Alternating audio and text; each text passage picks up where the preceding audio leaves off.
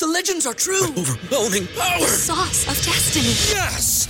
The most legendary sauce has arrived as McDonald's transforms into the anime world of WickDonald's. The greatest flavors unite in all new savory chili McDonald's sauce to make your 10-piece Wick Nuggets, fries, and Sprite ultra-powerful. Unlock manga comics with every meal and sit down for a new anime short every week only at WickDonald's. Ba-da-ba-ba-ba, go! And participate in McDonald's for a limited time while supplies last. Hello there, my name's Neil David and I'm the host of Eurograps Express, the podcast exclusively dedicated to the wrestling of Europe. If it's wrestling and it happens in Europe and it's good, we talk about it. Whether it's RevPro, Progress, WXW, Passion Pro, Pro Wrestling Chaos, Pro Wrestling North, we don't care, we talk about them all. If it's good and it's exciting, I want to share it with you. We're on the Voices of Wrestling Podcasting Network. Check us out on the feed. Check us out on Twitter at EuroGrapsEXP. And join us for chat about European wrestling and a little bit of chat about cheese. Hopefully see you there. This podcast is a member of the Voices of Wrestling Podcasting Network. Visit voicesofwrestling.com to hear the rest of our great podcasts, as well as show reviews, columns, opinions, and updates across the world of wrestling.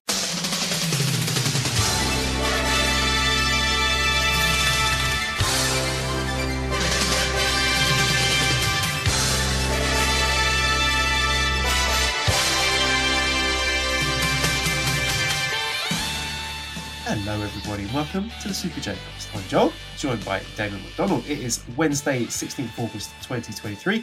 This is episode 270. What is going on, Damon? How are you going to do a little music Damon corner talking about K-pop for us? We're discussing Blackpink, and I saw them over the weekend, and it was fun, it was enjoyable. They are very talented young ladies who dance and sing and do all that. And it was a packed house at MetLife Stadium. It was quite a show. I definitely enjoyed myself. I had a good time. But yes, I don't know if I've necessarily acquired a taste for it, but there were a couple songs that I was like, that's a good song. That's a good song. Yeah, I could check that off the list, right? I saw my first K-pop show. Yeah, I mean, you can appreciate the craft, even if you're not personally a fan of it. But yeah, it's good stuff. I've not listened to any of their music, but I'll have to give it a try if it's getting a thumbs up from Mr. and Mrs. Damon. Yes, I would give it a thumbs up. Let me recommend two songs. And first of all, I got to tell you this.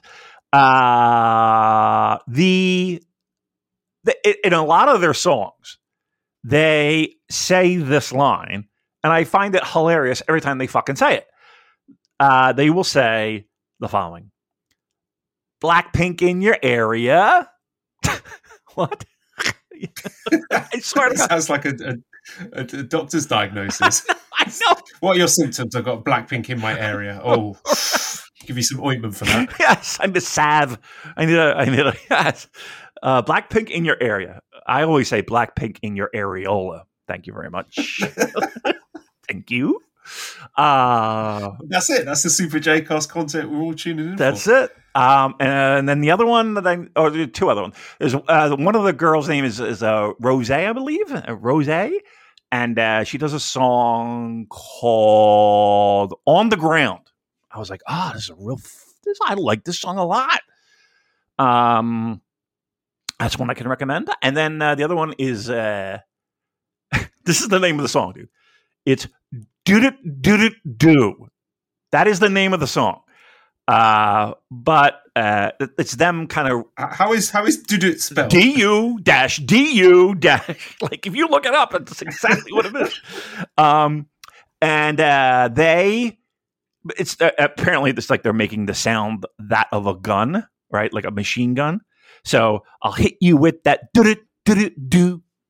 That's it. Thank you.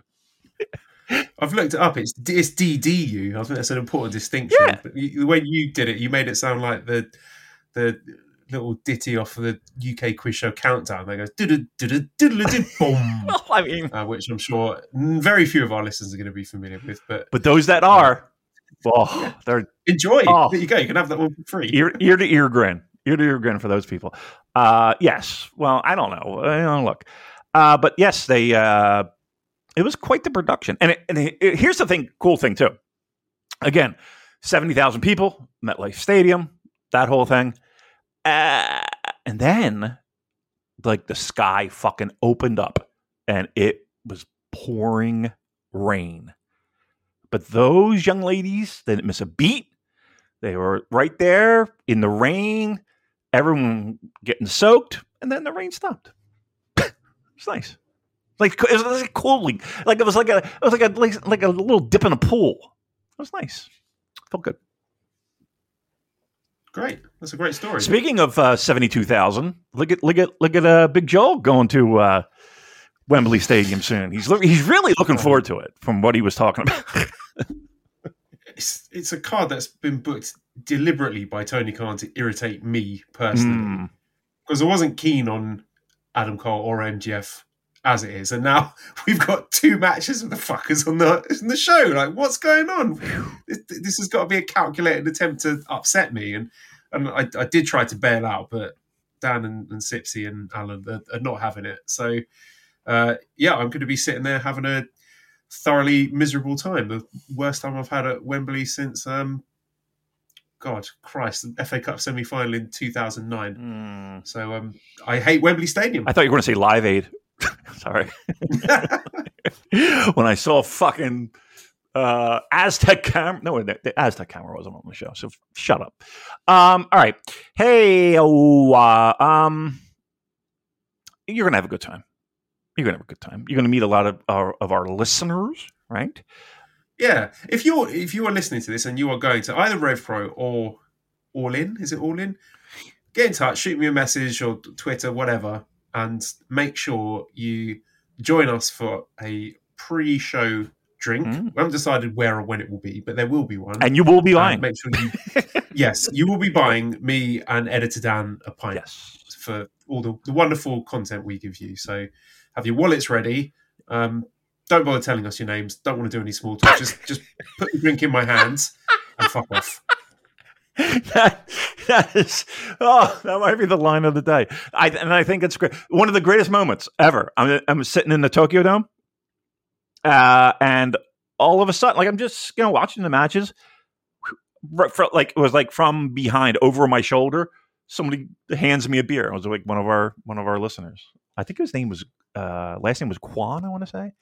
I was just like, holy shit, hey, thanks, buddy. Yeah, that is what I want. I want a stream of people coming up to me in my seat at Wembley, just handing me drinks. And just saying, sorry about the show, Joel. That would be wonderful. Like, my ideal scenario here is me reaching the state that you were in Wrestle Kingdom 14 Night 1. Watch 2 matches and then sleep away. That would be a result for me. I'll take that. I would love that. That would make my fucking day for sure. Look, you're going to have a good time. You're going to see the boys. You'll, hopefully get a couple in you. And, you know what? It's the event. You're going for the event, not necessarily to watch sexy lineup. And again, this goes right back to what I was saying before. This trend in pro wrestling right now, that, man, sell the tickets first and then put whatever the fuck they're going to do later. And another thing, I absolutely loathe these numbnuts, these fucking dopes that defend this. Well, wouldn't it be great if they didn't announce anything and you just hear the music and the reaction? That is absolute, just brainwashed. Here's when I read stuff like that, all I think is, well, Vince McMahon won. Vince McMahon won. Yes, yeah, poison the well. You know what? He just waited. It was a waiting game. And he just waited and waited and waited and waited until people don't know any better. Like, people just don't know any better. And they accept it. They accept the fist fuck. They just, unlubed, they just take the whole fist right up to the elbow. And then they play jacks inside their own asshole. They take a course in sign language in their own asshole, because that's exactly what this is. You know, we could do this thing where we sort of isolate clips of audio from our podcast and make them into sort of little YouTube highlight things, little teasers to get people to listen. Yeah. That is what ours is going to be. Yeah, what's that called? Like a pop reel or something like that, or like whatever. Like bands do that to kind of like get booked. Yeah, we should do that. That should be top and front and center. You know what I was thinking about the other day? Speaking of bits, remember that one time we had, I think the week prior, we had both going on a little bit of a Naito rant that he was a boob and that he was a, you know, and I played like 9 Inch Nails Hurt or something. I was like underneath. And that's how we just cold opened on that. Yes. That was a good bit. Yeah, because we were just gassing him up because we were certain he was going to win the G1 and he did. Right. But we just do that every year now, and like a broken clock. This year, I was correct. Did you predict Naito to win? I can't remember. I think you might have predicted. I think Will at first. Ospreay or Khan. Yeah. Fuck you. I was right this time. I nailed it. You nail it all the time, dude. You're like the smartest guy in the fucking room. Let me tell you something. Like, it's amazing. I nearly got banned from the Discord Pick'ems contest because I changed my picks because I sort of talked myself into Hikuleo having a good tournament, and I got accused of insider trading. Oh, like what did they think with the circumstances were there? Like Hikuleo sending me a DM on Twitter being like, "Hey, no, man, keep this under your hat. I'm going to the quarterfinals." Right, that's not happening. But yeah, you do find a way to kind of have a little bit of a crystal ball. I stink at it. I mean, I was kind of close, but. You know, whatever. What are you going to do? I think this is the first time I've managed to correctly predict the finals ever in the history of this podcast. I don't think I've got anything since we've been doing our unofficial G1 Pick'ems. But, I mean, it had to happen sooner or later. Did you win? No, I mean, the Pick'ems contest, it was a bit different. So the wrestlers were arranged into 4 tiers based on their sort of kayfabe power. And we had to pick one wrestler from each tier, and all the picks had to be unique, so you couldn't pick the same as anyone else. So I picked Naito, Shota, Hikuleo, and ELP. So and I finished like, I don't know, it's like 15th or 10th or something. I wasn't in danger of losing, although with the starts that Hikuleo and ELP had, and Naito had a slow start as well. I was sort of hovering near the bottom, so it was looking a bit hairy for a moment. Yeah. But I finished in a respectable place. Okay. All right, that's good. You don't have to do the punishment. What was the punishment? Can we say it on the air? I don't think it's been decided yet. I think the person who won the Pick'ems gets to decide the punishment for the person who finished last. And I think the last place was Mint from our Discord. Oh, yeah, so that name sounds familiar. Bad luck, mate. Mm-hmm. First the Nottingham Forest defeat at the hands of Arsenal, and now you're going to have to eat shit with some sort of terrible... can I make a suggestion? Can I make a suggestion? Oh, go on, yeah. Fuck the movie. I say, elbow deep in the ass. Right? So the winner is inserting their whole hand. Forearm into... Okay. Yep. I like it. Right? Okay. I mean, listen, we got to make it worth, you don't want to lose these. So I say, do the old fist fuck, right in the old, just stretch out his asshole. Or her. Asshole. Just stretch it right out. That's the punishment. Absolutely fair and appropriate. Appropriate. All right. Well, that's the show for this week. Right? Yeah, we managed to get 2 anal fisting references in the space of, 10 minutes? That's got to be a new record. That is really good for us. That is really good for us. All right. Look, I know we got a lot to talk about. I know we got some wrap up of this G1 thing and probably other stuff. So why don't you, as you always do, professionally, soundly, and with great enthusiasm, drive that boat. Big balls. And with big balls, Stugats. All right. Let's start with semi-finals. William says, Joel, as a man now back in England, do you also feel a sense of confusion that American sports commentators refer to the quarter/semi-finals, of which there are multiple, as the semi-final, but the final, the only one as the finals. Now, I've not noticed this. Is that correct, Damon? You as an American man from America, would you refer to it as singular, the semi-final, and then the finals in plural? Yeah. Yes. Semi-final. Why? Yeah. Actually, you could throw an S on the semifinals, because usually it's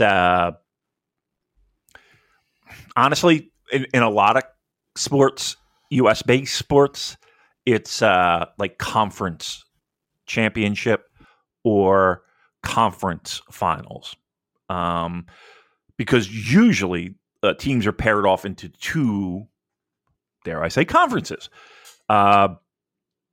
So I think that's a little bit more U.S. based. You don't really hear semifinals that much. I think you hear conference finals a lot, or division finals. Thank you. Hey, speaking of finals, do you know who's in? Final singular. Who's in the Women's World Cup final? I do, because fun fact, I watched the Australian, the Matildas, what were they called? Is it Matildas? Yeah, Matildas. Yes, against the Lionesses. England. And hey, look, Joel, it might be coming home. Big fuck you to all our Australian listeners. Yes. I feel bad. They were excited, but then I don't. You don't. I know you don't. But I do. And I saw it was tied up at 1, I think, when I popped it on, and then England scored that killer fucking goal, and it killed the crowd. And then Australia was pushing, like they had lots of opportunities. It felt like, and then that third goal was just a fucking backbreaker. And they, what are you going to do? It was like, what is it? Shout out to Arsenal's Alessia Russo. Yes, one of our top players. Yes, it was. I'm going to give you a hot take here. I think I like the Women's World Cup more than I like the Men's Cup. Well, that's it. If you want a job done properly, you send the woman to do a man's work. So hopefully the Lionesses can get the job done where the men miserably failed to do so. No, the men came close, to be fair. No, actually they didn't. They came close in the Euros. The World Cup, they got knocked out in the quarterfinals. So no, they didn't get anywhere near it. So... Yeah. Go on the ladies, bring it home. I think so. I think they will. They'll defeat Spain, and it's going to be party time at Joel's house. All right. There was also a party at the Ryogoku. That's a terrible segue. Not only was it a bad segue, but also fucked up the name of the venue. So I'm just going to hang my head in shame here for a bit. I think we should go through the back end of the Sumo Hall-based finals chronologically, because that I think is going to make more narrative sense as we analyze these. So let's do Kazuchika Okada. He defeated Evil in 18 minutes and 8 seconds with the Rainmaker, so Okada advanced to the final. And I thought this is quite smartly built upon Evil's previous 2 wins. So the manner of his victory against Shingo and the manner of his victory against Sanada were built into this Okada match with very dramatic near falls. I think it was done as effectively as you could hope for an Evil match. I suppose there was some reasonable doubt that Evil might go through to the final, because you could have done Evil Naito. That would have made sense. So I think that created a good sense of drama and doubt in people's minds. There was a moment when, towards the end, Evil hit the Evil, but it was on the other side. It was like the left side of Evil, not the right side of Evil. Not that anyone would have noticed that. I certainly didn't notice it. And when he hit it, everyone was like, fuck, he's going to go. He's going through to the final. So I was pooing myself then, because, whilst I am the Resident Evil apologist, I don't want him in a G1 final. Right. That's insane. And I think this for me, this is the sweet spot for Evil. This is as deep as I want him to go in a tournament. Semi-final, absolutely fine. Hot crowd, everyone was behind Okada, and there wasn't too much shenanigans in there. And you want a spicy take here? I think the shenanigans for House of Torture Evil are hiding a good but not great wrestler. I mean, if Evil suddenly went back to not cheating, would it be that much of an improvement upon this iteration of Evil? I'm not sure it would be.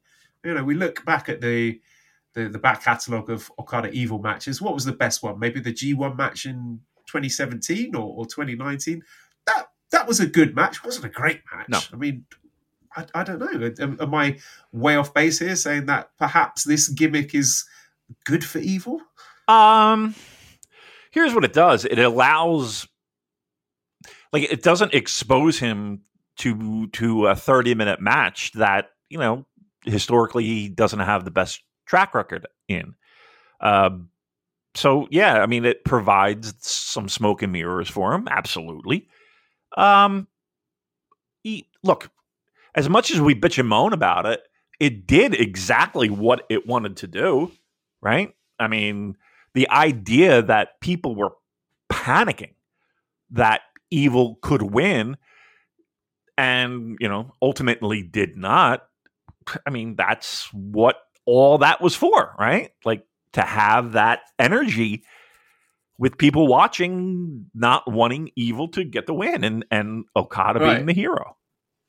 Right, and funnily enough, the only thing that killed the energy of the crowd stone dead was Okada locking on the money clip. Right, which it always does. Which is, that's a perfect example of New Japan just, you know, they're going to shoehorn things in. They're just going to keep going to the fucking well. And again, whether that's Okada just being stubborn or if that's whatever, like the idea of that, of them still trying to get that over as a secondary finisher is it's almost funny at this point. It's almost comical.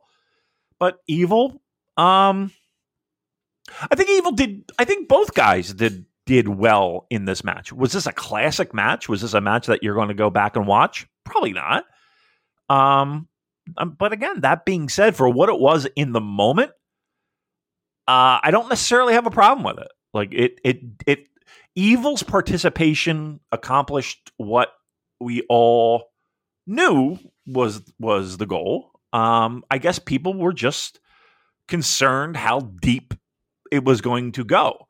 And right up to the elbow. Right. Exactly. Unlubed. So, I mean, I guess that was everyone's concern, but, you know, it felt good to be somewhat on edge. It somewhat, you know, it felt good a little bit, right? Like maybe it was just a finger or two in the ass, right? Right? Just we're not going for, you know, brutality. A little bit of a prostate massage. Yeah. I mean, we're happy. Who doesn't like that? And that's what New Japan gave us. 2 fingers. 2 fingers. Fantastic. Looking forward for Evil then, and Sanada as well. So apparently Sanada's been working through a bicep tear, which sounds quite nasty. I don't know how accurate that is, but I hope he gets better soon. But Dad Bod God says, with a loss to Evil in the G1, will Sanada make it to Wrestle Kingdom to face Naito? And Stu on says, excited for the Evil versus Cobb main event of Wrestle Kingdom 18. So we did set up at the finals Evil attacking Sanada. So probably that's good. Is you think that's likely to be the main event at Destruction in Sumo Hall? I mean, I'm not excited for that. I don't think they've got particularly good chemistry. I don't love the matches they've had historically. The best bit of their long feud has been Dick Togo jumping through that table at Wrestle Kingdom. So if they do something like that at Destruction, I'm all on board. But not particularly excited for if that is the Destruction main event, the Evil versus Sanada match. But I do not see Evil winning that and going into the Tokyo Dome as the champion. Although it would be very funny if he did. Look, at this point, I put nothing past them. And especially if Sanada is, you know, if that bicep tear is you know, something that's going to put him on a shelf for a little bit. I don't know if that's something you can tape up, you know, and just fight through. So, you know, I guess that'll be a real indicator.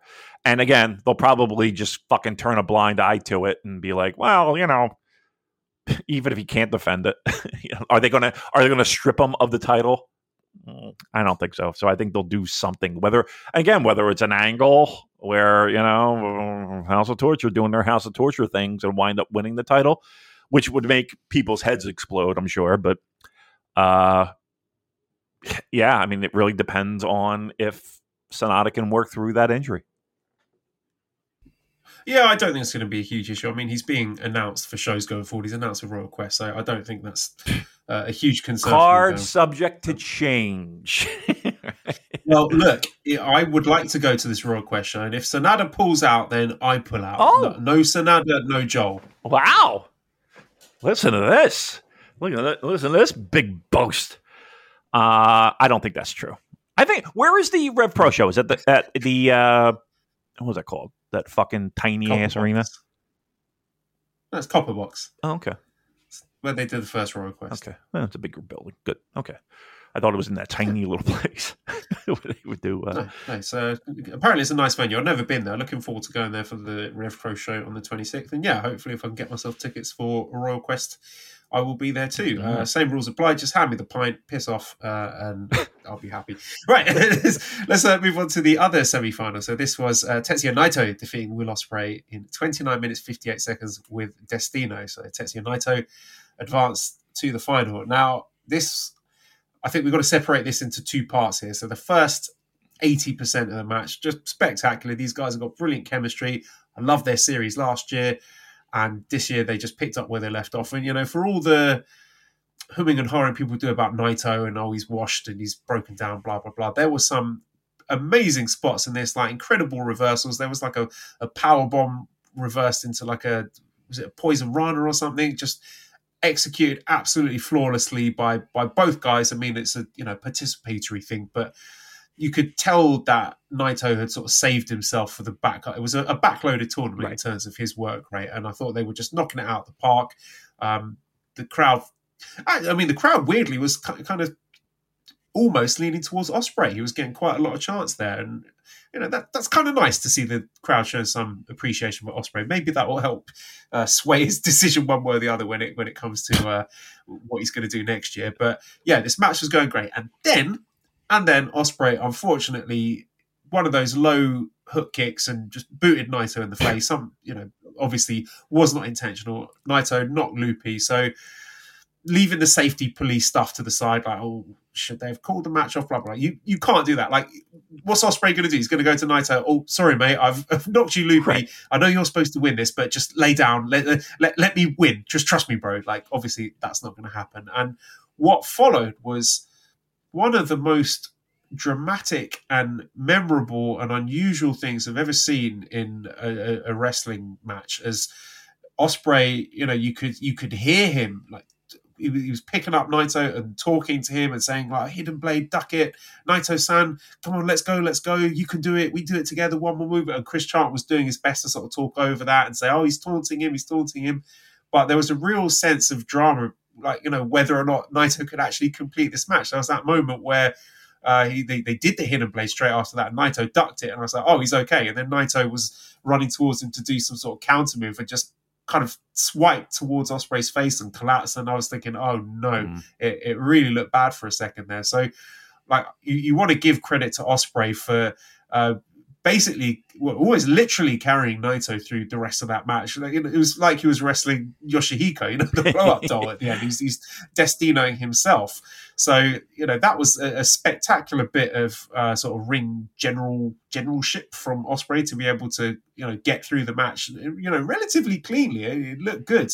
But that did take me out of the match into, it broke my suspension of disbelief, because then instead of watching it like, is Naito going to beat Will Ospreay to get to the finals? I'm thinking, can Naito, the person, actually get through this match? Is he seriously hurt? So it was very exciting and compelling from that perspective, but that sort of detracted from my enjoyment of it in a kayfabe sense. But either way, just a spectacular match, and one that I won't be forgetting in a hurry. Yeah, to me, it was one of the moments of G1, which didn't have all that many, but yes, 1,000%. And, you're right in the sense that it did feel like more than most G1s that people were leaving stuff in the tank to get to their marquee matches.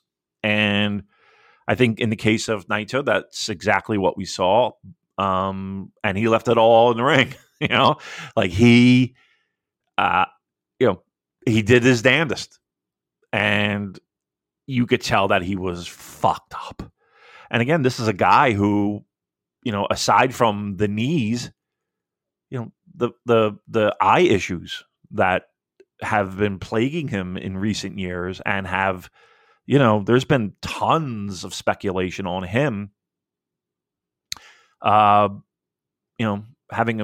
a relatively short career because of it. And I'm sure that kick did that injury no favors, and you could tell that he was knocked loopy. And yeah, Ospreay, while, look, it would have been wonderful if it was a little bit quieter, a little bit more low-key, but, I can appreciate Will just trying to, pardon the pun, will Naito over the finish line and getting to the other side in relatively okay shape. It was scary to see. The fact that he was able to perform in the finals is pretty amazing to me. And it feels like, I don't know, man, like the whole Will Ospreay thing and the conversation that we had last week really got me down. Like the idea of him possibly moving on from New Japan is really a troubling thought.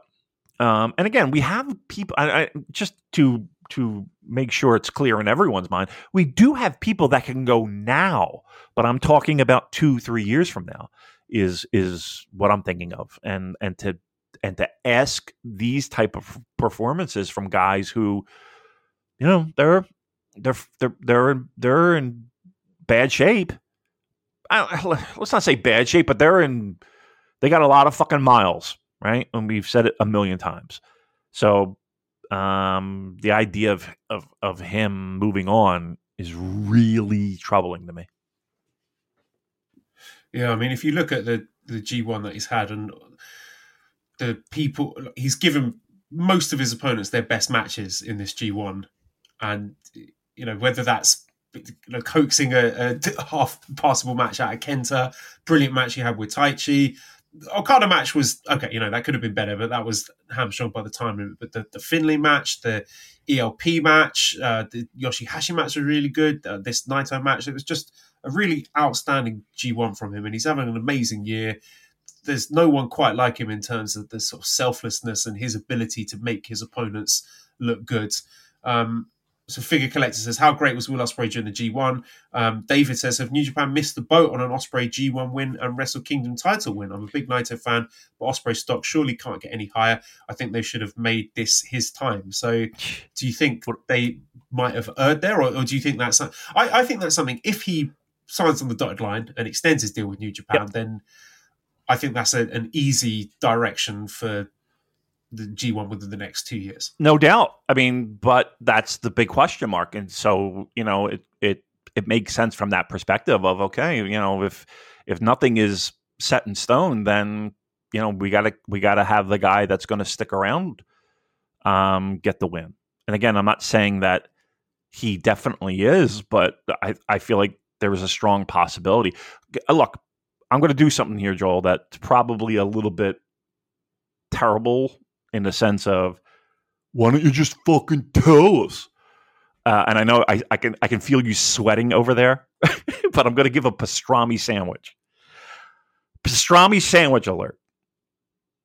I think, and I don't want to get, I can't get into details, and Joel knows. I can't get into great details, but I think that this coming Wrestle Kingdom season is going to, post Wrestle Kingdom, is going to be a sad time for New Japan Pro Wrestling fans. And I think that, I know that, and Joel as well, that names that I think people are fans of are going to be disappointed. And I can leave it at that, but know that come Wrestle Kingdom season, I think we're all going to be planning for the future with some empty space. Let's put it that way. And that's always been the nature of people working for New Japan, that it can be a cyclical thing. I mean, they come in for a few years, especially if they're not Japanese, that it is the flights, having those long haul flights over there and the hotels and the lifestyle and stuff of doing those tours for New Japan is a grind. And especially if you're leaving family back home for all the workers involved, that's not something that many people commit to full time. So it's all part and parcel of the businesses. And especially now that there is more competition and more places to work for in the US, it's a threat to New Japan and something they're going to have to deal with, whether that is by backing up a dump load truck full of money at Will Ospreay's doorstep to try and get him to re-up. I think he deserves it more than anyone else. He's been probably the best wrestler on the planet for the last couple of years. And yeah, he'd be a huge loss if he goes. Now, I'm not necessarily saying I think he will go, because he's given the US title a bit of a makeover. Now, it looks to be the IWGP UK title. Mm-hmm. So that's had a lick of paint, and he's rebranded that. And Yota Tsuji got a pin on him in the final show. So that looks like a challenge that, that could be the main event for Royal Quest on October 14th. I think that would be a great choice for a main event, Ospreay versus Tsuji, because Tsuji's got history in the UK as well. I think that will be really great. I'll be happy with that if I do go for that being a main event. So, maybe that could be something to hang your hat on if you are hoping that Ospreay stays. That typically that wouldn't be the sort of direction for someone who had one foot out the door of the company. Yeah. And again, it's if on top of Will Ospreay, there are other things which there will be. There will be. And again, I'm eating a sandwich on that. I don't know. I just feel like we're in this really weird area where we have, quite honestly, a frenemy. You know what I mean?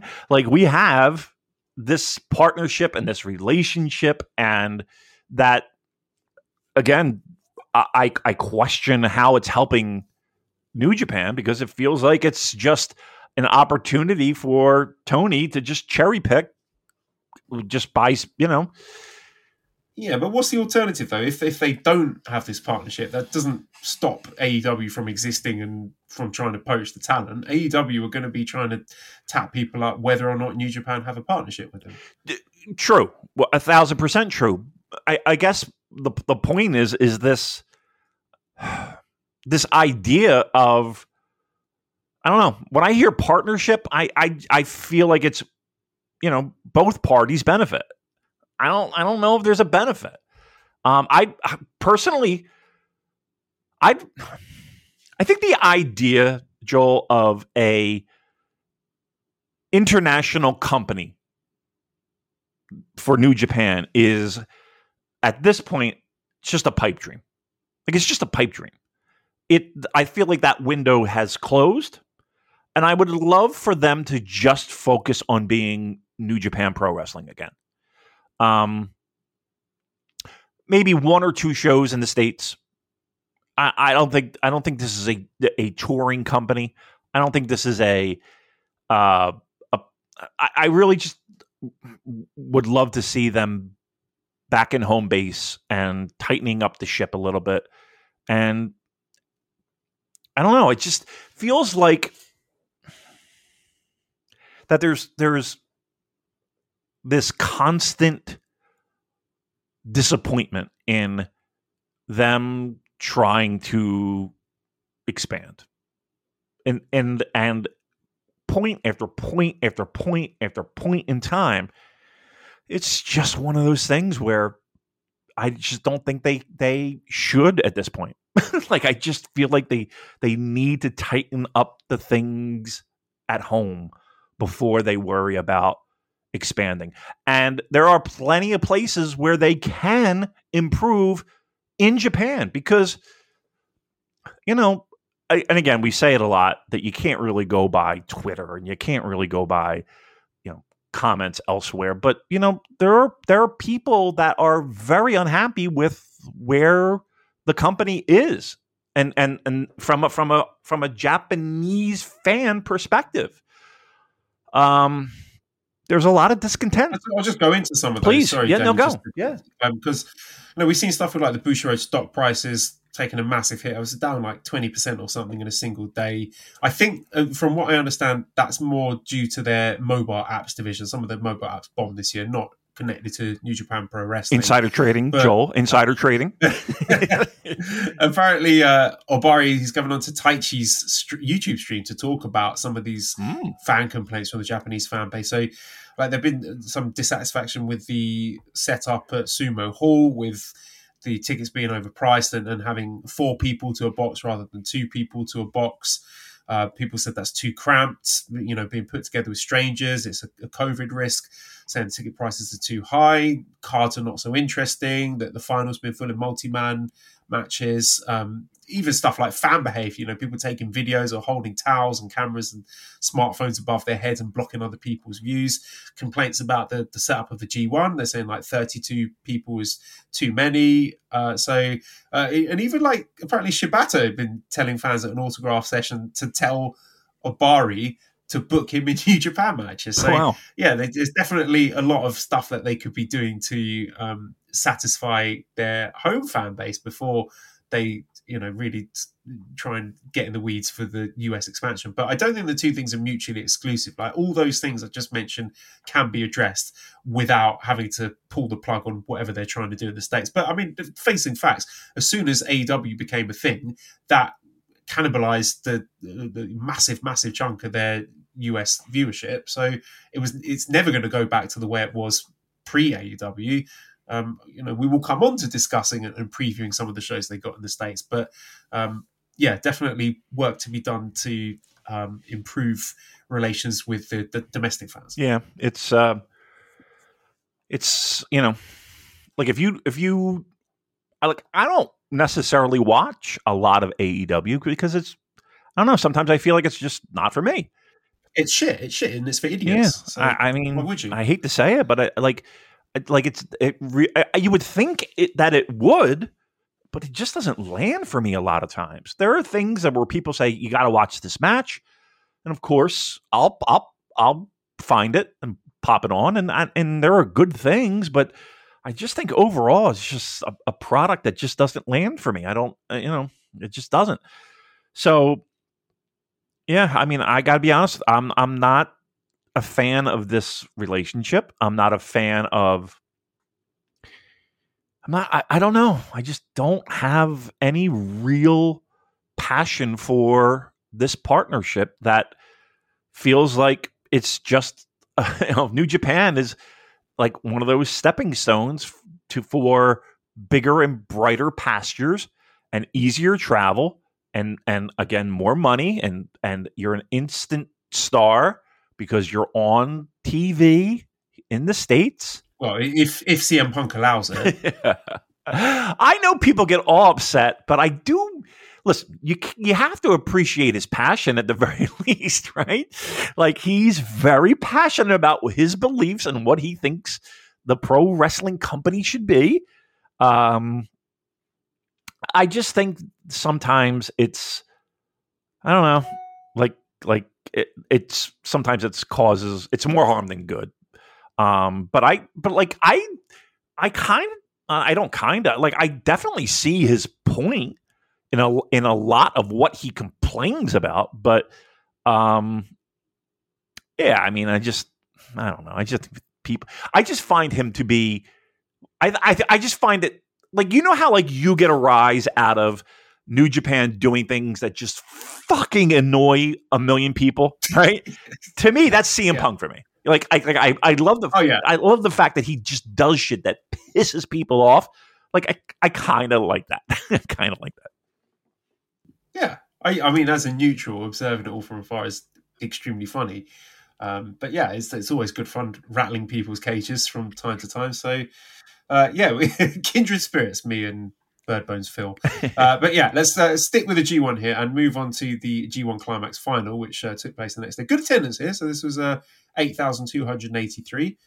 Packed into expensive, cramped 4-to box in Sumo Hall to see Tetsuya Naito defeat Kazuchika Okada 34 minutes, 18 seconds with a Destino. Ben says, football is back. If the G1 final participants were football teams, who would Naito be? Okada is obviously Manchester City. So I'm going to say Naito is Arsenal. Ooh. And this is going to be a portent for the season to come. Just as Naito wins the G1 Climax and England win the World Cup, Arsenal will win every competition they enter. We're going to win it all, just like Naito Wow. does. Troy says, is Okada Naito one of the best New Japan feuds ever? And would you extend it to one of the best wrestling feuds ever? Yes. I would say yes. I absolutely adore this match. And it wasn't a work ratey match. You know, the Ospreay Naito match the day before was more spectacular, had more moves and stuff in it.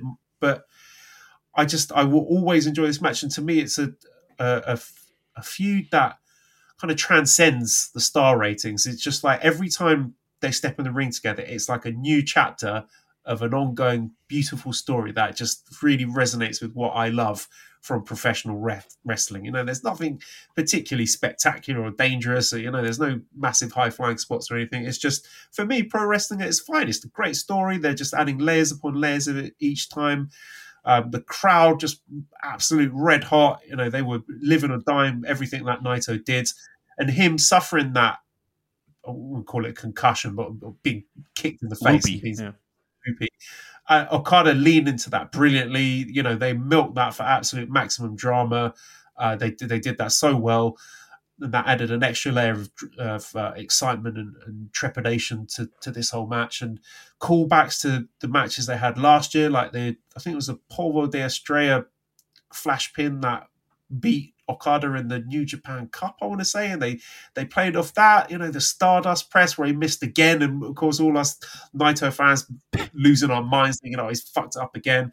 Callbacks to the Wrestle Kingdom 12 match, just it's callbacks galore. You know, if you're the kind of fan who pays attention to this stuff, you are richly and deeply rewarded for that. And they're just so good at pro wrestling. Every time one of the time calls has come in like 10 minutes, 20 minutes, I'm like, no, it has not been 20 minutes. I don't believe you. That's a lie. Like, it didn't feel like 20 minutes. These guys fill up the time effortlessly. They have me and the crowd in the palm of their hands. It's an absolute joy. It reminds me why I love professional wrestling when I see Okada and Naito wrestling. I think not only is it one of the best feuds, I feel like it's one of the most underrated within New Japan. Absolutely. I wonder if and again, you mentioned that callback spot.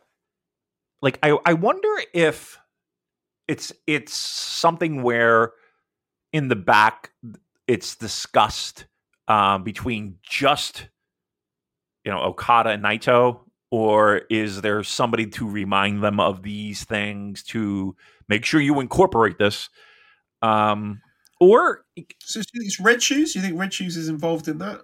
Possibly. Yeah, possibly.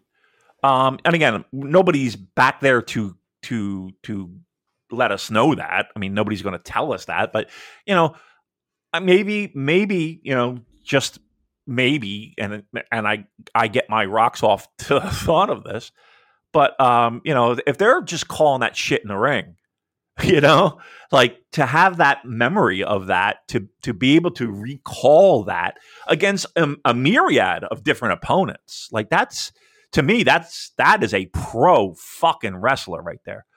I mean, they're geniuses, aren't they? I mean, we know Naito is the Stardust genius, but you can absolutely tell him specifically, and also Okada, being guys who would just love to get into the weeds with all these little nerdy callbacks and plan them out move by move. Yeah, I mean, that is what we come for. You know what I mean? And I mean that figuratively and literally.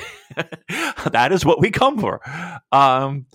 It's, you know, it's those little nuggets that you get, and sometimes, and that's what, again, kind of leads me to believe that it's more the wrestlers themselves that are able to do that, and are willing to do that, and have the ability to do that. That's, to me, it's mind-blowingly great if that's the case. So, one of those behind the curtain things that I'm always curious about is that, like, is it more guys in the back? Okay, here's the direction we want to go, boys. Make sure, that the spot is in there. Or is it, the two guys, working it out backstage, or is it two guys in the ring doing that on the fly? That, I mean, to me, that is a pro wrestler, and to have that ability. And if that's the case, man, I would just throw flowers at both of them, because that's awesome to me. In Ring Art says, how does 2023 Naito compare physically to 2018 Tanahashi? The storylines are undeniably similar. Yeah, a few people have brought that up. I mean, this does feel like Naito's last run at the top. Like, I don't see this happening again. I mean, he's had his third G1 Climax win, and I think he goes on to win at Wrestle Kingdom, and I think this is your last chance to have the big money Naito title reign. And yeah, the parallels with Tanahashi, what I assume is going to be his last run, the sort of tail end of 2018 and early 2019, those are very apt, because, yeah, a lot of parallels there. Yeah, you could see it. You could see that. It's, if Naito does pull it out and wins the title again at Wrestle Kingdom, I don't know. I mean, I would like to think that this is a decent run with it. I would hope, just to give the guy that.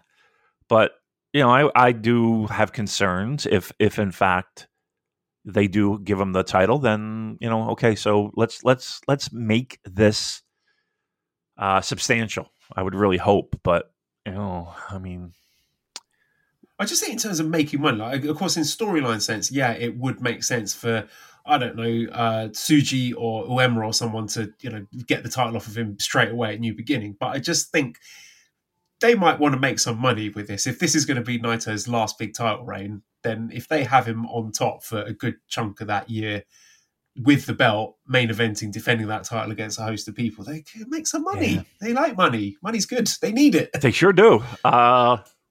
Look, mobile apps, obviously not what they once were. Look, I think, honestly, it's a no-brainer. Like, yeah. The problem is this, though. And again, New Japan Pro Wrestling does this. And so, there's only so many times I feel like you can go to the well. Ice cold Naito, right? For long stretches of time. And then they warm him up. And then they cool him off. And then they warm him up. And then they cool him off. And it's like, man, like to me, that's one guy that is prone to that so much in his career. I don't know if you could say the same thing about Okada or Tanahashi, or like, it just feels like the cool down period with Naito is dramatic, and then they want to build him back up. And it's like, I don't understand what it is with him that they do that with. Look, to wrap it up, I can't imagine him not winning and them not at least giving him something substantial. But then I question, has that time passed? Like, is that window closed already? Just by how they handle him. But I will say this too: if anybody that I have confidence with that can overcome that and get back warmed up again, it's him, right? It's him. So fingers crossed. I hope it's a decent run. Hell, at this point, I'd be happy with him just winning the title. Right? Let's cross that bridge first, and then we'll worry about the length of the reign. What's going on, guys? This is Rich from the flagship podcast here on the Voices of Wrestling Podcast Network, and I just want to let you know about a brand new sponsor we have for the network. It's Eufy, and let me tell you a little bit about their newest product, the Eufy VideoSmart E330. This isn't your everyday smart lock. This is a smart lock, a 2K camera, and a doorbell offering triple the security and triple the convenience. Instead of loading up your door with a bunch of different devices, you install one, and it takes care of everything in a complete package. It's not just about the home security, though. The Eufy Video Smart Lock E330 is also for convenience. No more worrying about losing keys. You can let each member of your family get a password. You can monitor their movement in and out of the house. You can keep an eye on your packages. You can check in on your house while you're away. There is so much you can do with this product. Best of all, it is easy to install and set up. All you need is a Phillips screwdriver. Leave that drill in the toolbox. The Eufy has keyless entry, a 0.3-second fingerprint recognition, a rechargeable battery with a 4-month lifespan, two-way audio from the lock, enhanced night vision, 24/7 customer support, and you'll love this, none of those pesky monthly fees. Eufy sent me a Smart Lock 330, and I've loved it so far. It allows me peace of mind when I'm at work or when I'm away on one of my patented vacations. Plus, it helps me keep track of deliveries to the house, saves me a trip back to the car if I just need to run in for something and I forgot my keys, and the two-way audio system works well for those unwanted guests at my front door. No, I do not need new siding or windows or a roof. Thank you, though. You can simply tell them you aren't interested from the comfort of your couch. Now, are you ready to ditch the others and join the Eufy revolution? Of course you are. Get started today by searching Eufy Video Lock on your search engine of choice. That's EUFY Video Lock, or visit eufyofficial.com/video lock to see how you can finally, once and for all, gain complete control of your door. Once again, that's EUFY Video Lock, eufyofficial.com/video lock. And we thank them for sponsoring the Voice of Wrestling Podcast Network.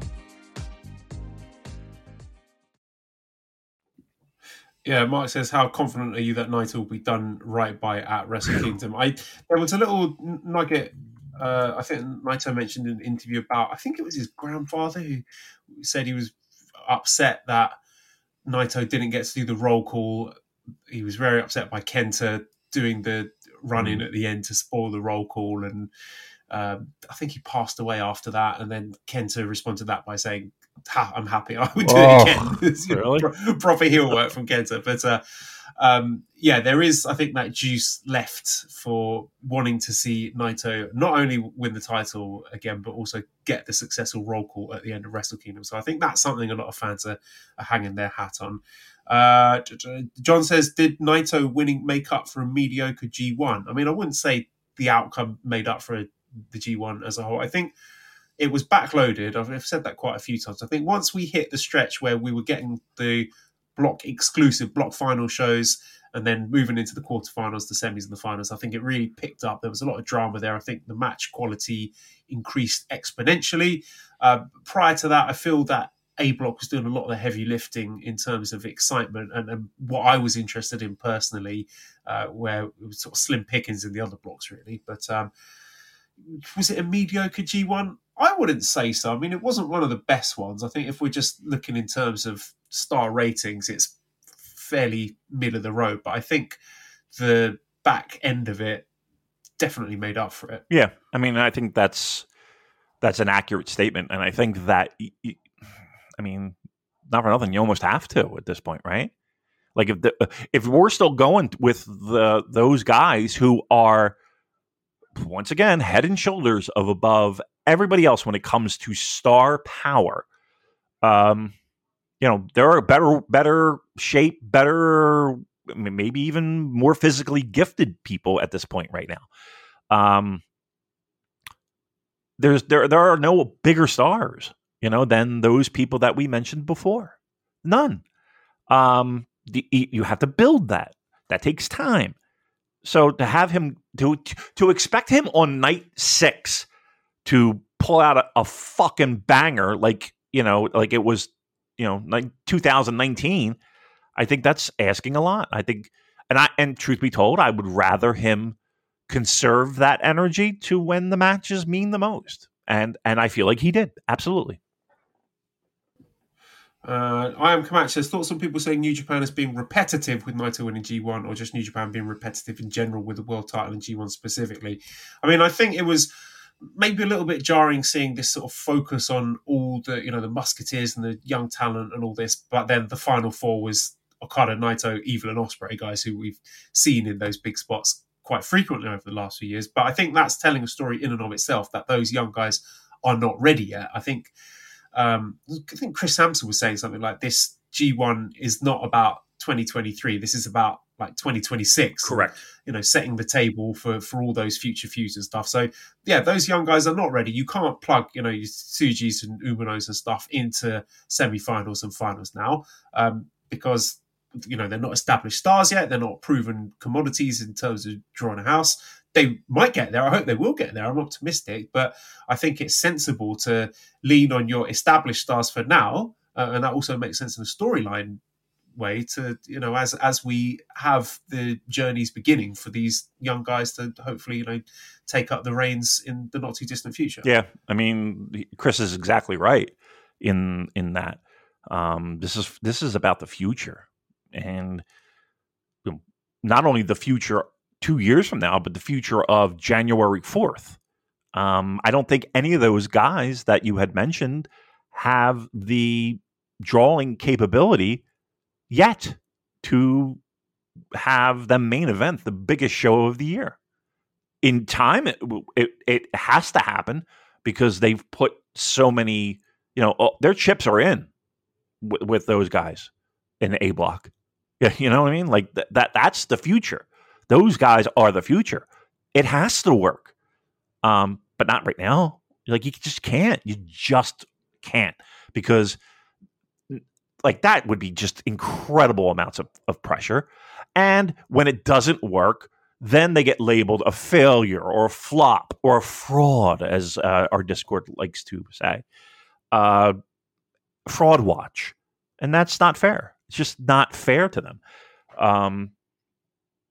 And I don't think they have that in them right now. But 4 years from now, 3 years from now, yep, they better have it, because we're fucked if they don't. That's for sure.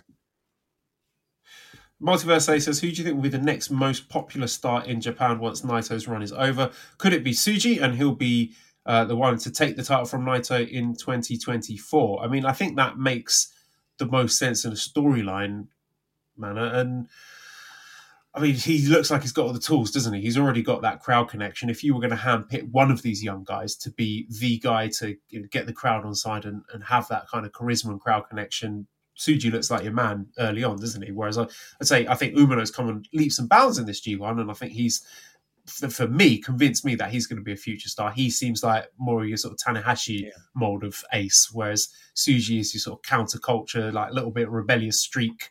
Tweener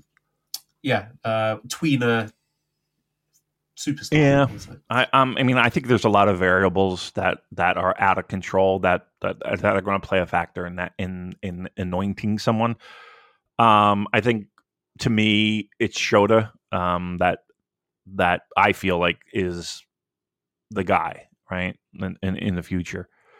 But I think, like I said, I think there are a ton of variables that are going to dictate where they go, like how guys are booked and positioned, and the matches that they have. It's all going to play a factor. Health, injuries, all of that are going to play a factor. And I think it's a little bit hard to say that's the guy, but like gun to the head, it's. I think at this point it's between two guys, right? And it's the two guys that we mentioned.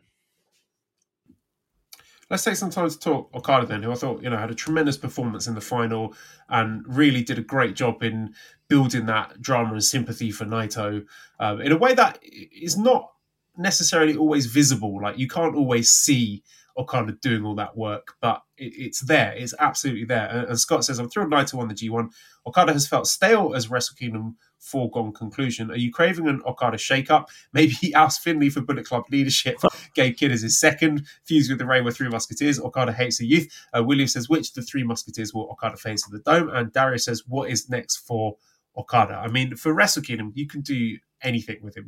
There's so many opponents you could line up for him. At the moment, I would say Danielson probably makes the most sense for him to get his win back at Wrestle Kingdom, but there's plenty of other directions you could go in. What do you think is next for Rainmaker? I don't. Oh, of course, he's got to defend his never 6-man openweight title. Right. Lest we forget. Look, he's arguably in the conversation of best pro wrestler ever, right? I think he's in that conversation. And you're right, he can do and work with anyone, and I think it would be a solid match. And if you're going to book dream matches, he's a guy that is definitely on your short list of a person you would want to put in that role. Look, he's always going to be in the mix. He's always going to be high up on the card. And I would have zero problem having him be a challenger for a big boy belt. Right? It just makes sense. I worry that, and I want to be very clear, this is not part of my pastrami sandwich, okay? This is not a piece of bread nor meat of any kind. What's left for him to do? What more is there to do? Where do we, and even a bigger question is, like, what does he want to do? Like, I see him as a guy who could possibly spend some time in the States. He's had a terrible time from a professional wrestling standpoint in the States with his time in TNA. I mean, that was just horrific. But like, does he have that itch to go to the States like his buddy did? That's what I worry about, because him being bored and him being, I've done everything I can, what else is there, is a huge concern of mine. And to have an opportunity with a company like AEW, where it wasn't there 5 years ago, might be appealing to him. And that would be concerning. Yeah, I mean, I can see your concerns because he is friends with the Young Bucks, isn't he? But sure is. I think he's a company man. I think he's going to be. I don't think he will be leaving, and I think there's plenty of him to do just with that new generation we talked about. I think Yuya Uemura will be the guy who he's positioned against, and that will be his next task. I think helping to get Yuya and all the other young guys established as stars within the next 5 years. Okay, you're him. That's a big ask. Okay, right, you're him. You happy with that? I would be, yeah, because I think that is going to come with plenty of main events and title reigns and stuff. I don't think just because he's won it all, that doesn't mean he's not going to continue to win accolades as the time goes on. I mean, that's the best way to do it, isn't it? If I'm planning a long-term story where, let's say, Yuya is finally going to overcome Okada, the time and place to do that is at Wrestle Kingdom with Okada as IWGP champion. So I think he's a guy who you will be looking at to help get these guys into top gear over the next few years. And yeah, I would do that if I were him, sure. I mean, I'm just going to play devil's advocate. You have a choice: 2 years, 3 years. I'm going to go to the States, and I'm going to make some bank. I'm going to cash in, and I would think that Tony, being the New Japan Pro Wrestling super fan that he is, would take that in a heartbeat and would push him to the moon. I don't think he's going to be a mid-carder. So for 2 or 3 years, he's there with the opportunity to perform in front of 70,000 people, right? As opposed to, at best, half of that on New Japan's best day I would think, okay, I could put over the youngsters, or I could leave that for somebody else to do. And I can go make some money and come back. And when these guys are established, then I could swoop in and do all that. Because I'm in the sunset of my career. And I got the money in my back pocket to show for it. And now I'll put over these guys. Making a lot of generalizations here, but I think I am about to make some generalizations here, and I would say I think the sort of Japanese workplace culture of loyalty to your employers, I'm guessing here, and again that doesn't apply to everyone, but I would say he would feel a sense of responsibility to help establish the next generation rather than chasing the biggest paycheck. Okay, I hope that's the case. I hope that's the case. Again, we're just talking out loud here. We are just throwing shit against the wall, right? Nothing, let it be known, is a part of the pastrami sandwich. Yeah, I mean, look, we could be... Who do you think the pastrami sandwich is about, by the way? You know. Make up a name. We got to deflect. It's about... Damn, bleep it out. Definitely, it's beep. Sad to see beep. Right, Aretha says, Damon, as a music fan, I'm sure you're familiar with the phrase Imperial Phase. Mm-hmm. How many of the G1 semi-finalists are in their wrestling Imperial Phase? What does that mean? Okay, so it's my understanding that it is when a band or an artist is not only selling a lot, like their albums are selling and downloaded and all that, but from a creative perspective, like it's like their best work, right? So it's like they hit both levels at the same time, like they peak. Like it would be like the equivalent of I don't know. I'll give you a Beatles, and people can argue it to the sun, but like the White Album being like their pinnacle of commercial and creative success. Let's see here. I think Will even has more to give and more to go. So I even think there's another level he can obtain. Okada, I think we're past that. I think his peak was, the Tanahashi and Omega stuff. All right. Who else was in the semifinals? I'm having a brain fart. Evil. Evil. To me, Evil has so much more to give. I would hate to see him just where he's at right now. Like I would hate that.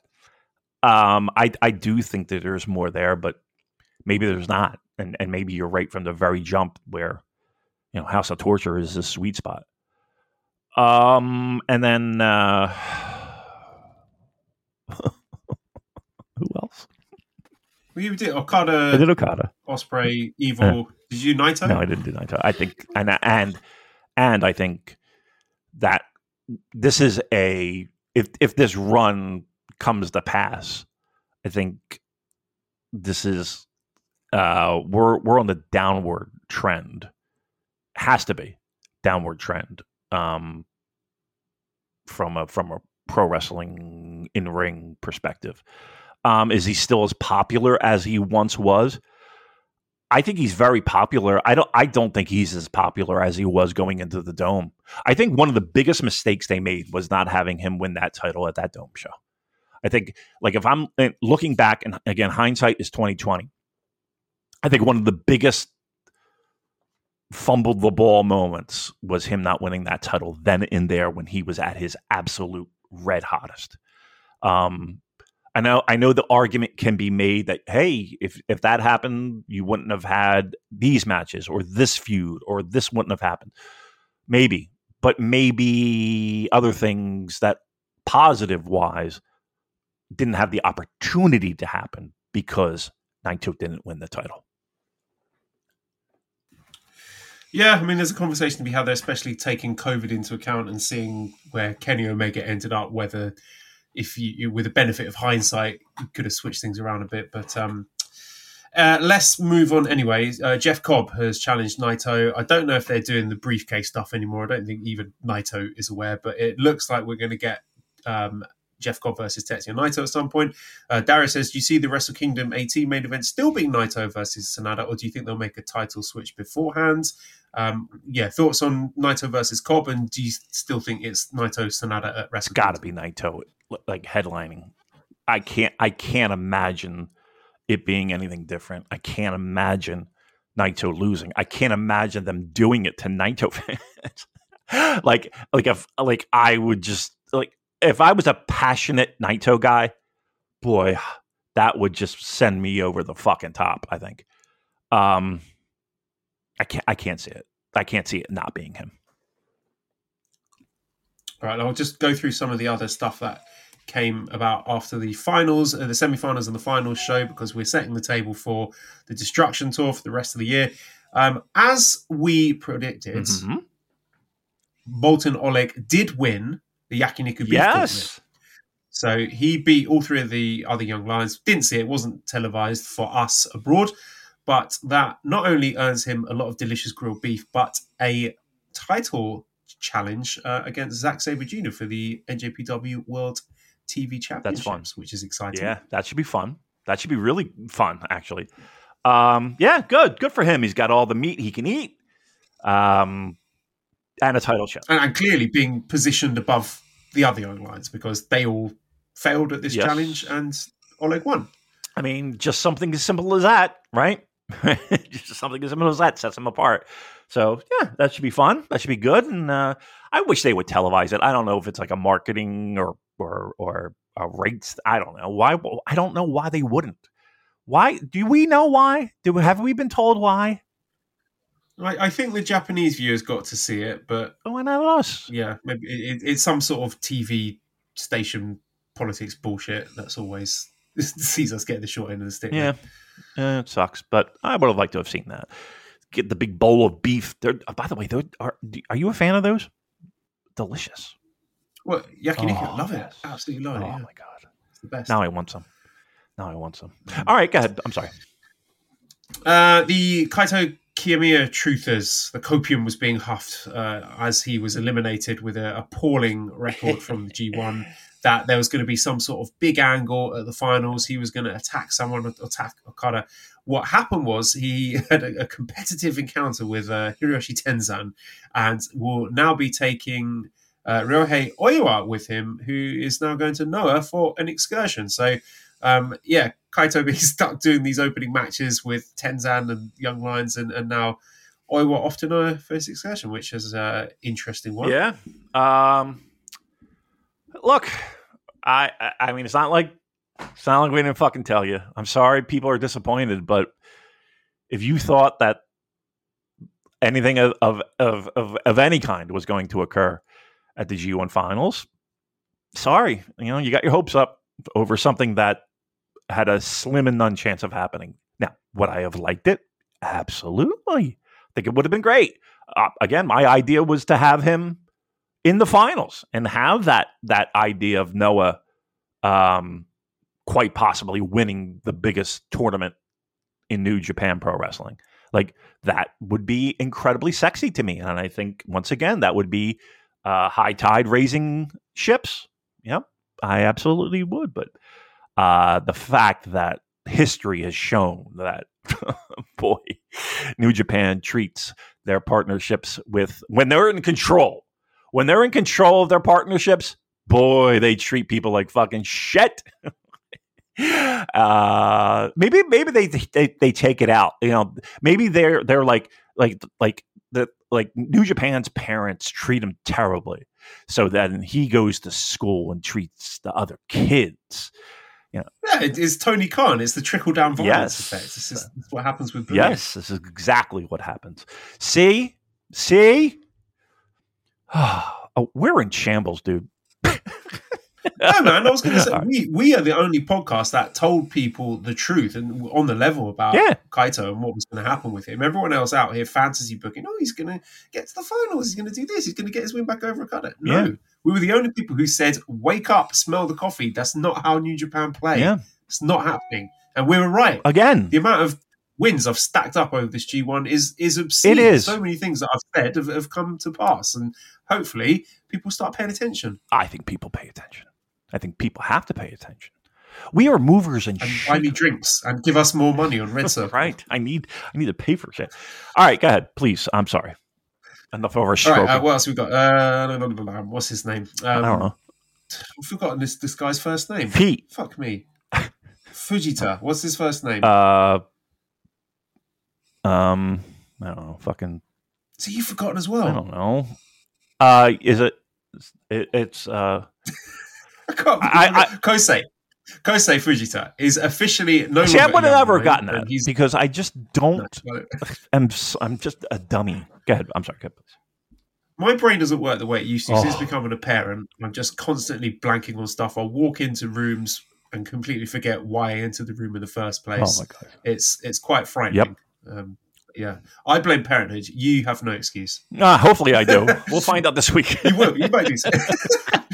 But yeah, okay. So Kosei Fujita, officially no longer a young lion. He is going on a world tour excursion. He's going to be going to the States and Australia and the UK.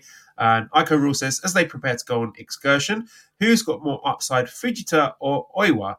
I think they're both very, very talented. But for me, Fujita is next level. He's wrestling like a 15-year veteran. He looks incredible already. So I think he has the most upside. However, Oiwa has got the more of that sort of hunky, traditional, conventionally attractive good look. So, I could see them being sort of positioned against each other, sort of generational rivals. But in terms of right now, who is the better guy, I would say Fujita. I think he's terrific. I do too. I just don't, once again, I think there's so many other variables that play into that. But yeah, I see. Here's the problem. If I answer that question, I'm flipping a coin, right? Because I think both of them have tremendous upside. But I'd be flipping a coin at this point. To me, once again, I kind of just look for connection and connection with the crowd and all of that, because I think they're I feel like they're on par with each other when it comes to in ring. So I would just be flipping a coin, and I don't think that does that any justice. Yeah, absolutely fair. So I'm not going to stop to discuss each of these in detail, just some of the stuff that's been set up. We had Henare attacking Eddie Kingston, so it looks like he's challenging for the Strong title. I suspect that's going to happen at the Fighting Spirit Unleashed show in Vegas on October 28th. We also have Great-O-Khan and Shingo. They had a little program set up based on stuff backstage. We have the War Dogs, so Gabe Kidd and Alex Coughlin look like they're going to be facing Hikuleo and El Phantasmo, which is a team that I'd speculated I would like to see, and we are seeing it, so that's pretty cool. It looks like Hikuleo and ELP are going to be challenging for the Strong Openweight Tag titles. It looks like we're seeing Tamatonga versus David Finlay again for the Never title. Mark says, how long before you could realistically see Gabe Kidd as leader of Bullet Club? Well, I'll tell you what. Not that it's going to happen, but if G1 is any indicator of who I would prefer, I mean, boy, I feel like Gabe Kidd is a good pick. But even with that said, like, I feel like David Finlay is more of, he comes across, at least to me, as more of a leader type, if that makes any sense. Like, to me, like, he fits that role much better than Gabe Kidd. I feel like and that's not saying that, like, Gabe Kidd couldn't, but in his current incarnation, he feels like, he's a wild card guy. And not necessarily a guy who's going to lead a faction. Could that possibly happen? Yeah, I think I look. I don't know if he's being groomed for that, but I think in time, if you wanted to go in that direction, you absolutely could. I just don't see it right now. Like I feel like David Finley's a better fit to be the leader of Bullet Club. Yeah, I also think it's a case of if they do go in that direction and David Finley is ousted as Bullet Club leader, where does he go from there? So I could see it as one of these things. Maybe if his contract is expiring and he's not going to renew with the company, he's going to go and work elsewhere, then would be the time to pull the trigger on the Gabe takeover. But yeah, I think I would love to see it. Hope it does happen. Gabe's got all the tools. What else we got? So TMDK look like they're going to be challenging Bishamon for the IWGP Heavyweight Tag Titles. Shane Haste's hair is slicked back, and he's going to show them just how big a piece of shit he can be. William says, do you think New Japan should have the tag tournaments separated like before the pandemic? Because I'm quite excited. I'm looking forward to World Tag League because we're setting the table with some, I think, really some interesting new teams and some of the more established teams. I think that's going to be cooking later in this year. Do you think they should keep Super Junior Tag League and World Tag League separate like they did before, or together as they did last? I like together. I do like it together because, again, everything matters at that point. I definitely like that much more. I think the bigger question is are we taking off that month? Yeah, that's our tradition. Yes. So, we'll have to keep that in the back of our heads. Good. And Adam says, I can't help but think that the Three Musketeers have already been forgotten post G1. Apart from Tsuji, neither Ren or Shota have even been given a hint of a story for this Destruction tour. What do you think those two in particular should be doing on the road to Wrestle Kingdom? Well, Adam, I don't think has been paying attention to this final show because I think they've clearly set up a program between Shota and Ren for Destruction. They were going at it. Nagata and Suzuki were facing off, so it looks like they're going to have a match. Wato and Desperado have been locking horns, so that could be 3 singles matches, and it could also be a trios match as well. So that is the direction going forward. Bray says, I know this will get flack because it's another faction. Thoughts on Umino, Wato, Nagata as a group of their own? No, that's not going to happen. I mean, they're the Hontai. I mean, Hontai is its own thing, and that's where it's going to stay, I think. And Aiko Rule says, what can this company do to salvage Narita's return to the main roster? He had an exciting debut / first month and now seems dead on arrival. I think the Kaito match at the end of the G1 sparked him into life. I thought there was a really good showing from Ren. I don't think his G1 was as disastrous as other people have said. And I think, having him feud with Umino through Destruction is an interesting choice that we're going, straight to Musketeer on Musketeer violence. That's an interesting one. I think a lot of people were disappointed though, in Ren's G1. I think it's fair,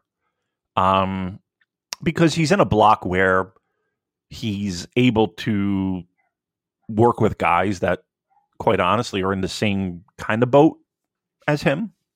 Like he's not going to be that guy who, he's in like C block where he's fucking losing every night, and that could be somewhat depressing. Trust me, I truly think that there's more in the tank. But to me, I don't know. I feel like there's more to him than the guy in black tights. You know what I mean? Like, I feel like there's more to him that's just not being showcased right now. And again, he's a bit of a manga or anime nerd. I know he's been talking about the Kinnikuman stuff. He should lean into that. Just jazz it up a bit. Don't be the Shibata clone anymore. He can do better than that. And I agree with you. I think he's got to sort of discover himself a bit more. Yeah, I think. Yeah, and maybe in time that'll happen. But yeah, to be black tights guy, I don't think does him any favors. He can still kick as hard as he fucking wants. Just let's bring something else out of him that's a little bit different than that. And that's your comment. It's a comment that I've heard a ton. The Shibata stuff. It's glaringly obvious. And I think he can do better than that. We also have a show against Taichi KOPW program looking likely, which could be really good because they could wrestle each other really well and hit each other really hard. And I also think they're both underrated comedic talents that could be very fun as well. So I don't know what direction they're going, but I'm low-key excited about Sho and Taichi. And we've also got a strong women's title match lined up with Julia defending against Momokogo, Deonna Purrazzo, and Giselle Shaw, which I think, let me check if that is up on this Impact show. No, it isn't. I don't know when that match is. I've not done my homework. But so those are some of the programs we've got going into Destruction. Now it is time to preview the 2 weekend shows. The All-Star Junior Festival USA, which will be taking place on Saturday at the 2300 Arena. And then the very next night, we have the Multiverse United 2, For Whom the Bell Tolls, Impact and New Japan crossover shows. First of all, Damon, are you going to either of these? Yes, I'm going to the Saturday show, the junior show, which, again, seems like a hodgepodge of... It seems like a strong show with a couple guys they brought over in weird matches. So I'll be there for that. And then I don't know. Sunday's still on the table. I don't know if I'm going to that show, but I am planning on Saturday.